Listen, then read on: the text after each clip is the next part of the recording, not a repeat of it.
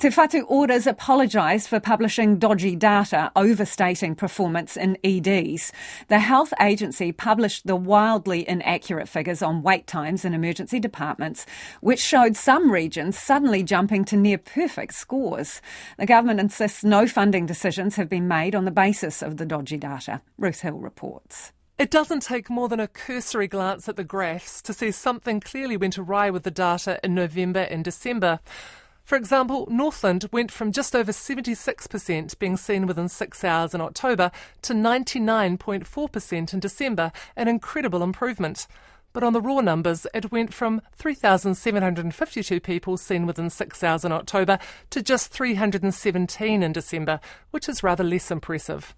Health Minister Aisha Verrall called health officials in for a please explain this morning. They explained to me that their underlying data collection and collation methods, they assured me those were sound, but there was an error in the publication of a report on their website in January, so it's a publication error. Aisha Verrall stressed no funding decisions have been made based on the dodgy data, but still fielded questions in the House from National's health spokesperson Shane Reti if ED figures had been obscured to make them look better than they actually are. I have not at all tried to sugarcoat the situations in emergency departments. I have visited 3 departments since I came into this role. I've seen my former colleagues in the circumstances that they are working in, and I want them to know that the government understands they are under pressure. Te Whatu Ora has now pulled all national performance reporting metrics from its website.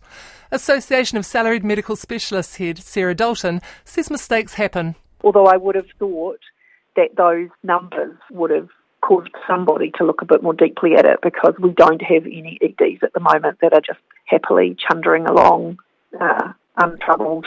Sarah Dalton says clinicians have been very worried about the lack of useful data long before Te Whatu Ora arrived on the scene. One glimmer of hope potentially is that with our whole of country system, at some point they might get across the data to the point that we have more accurate data sets and shared kind of methodologies so that we know what is there is more or less accurate.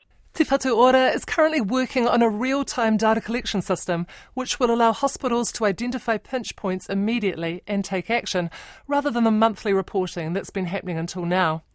Whangarei emergency doctor Gary Paenda says it's important to get the data right, but it's more important to actually do something about it. Number targets can always be gained, and there's always ways to get the number you desire.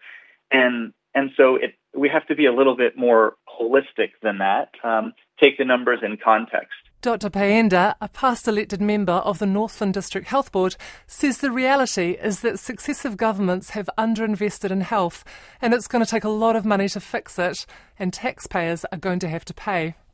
Te Whatu Ora's chief executive, Magiapa, has apologised, explaining it was a publication error on the website.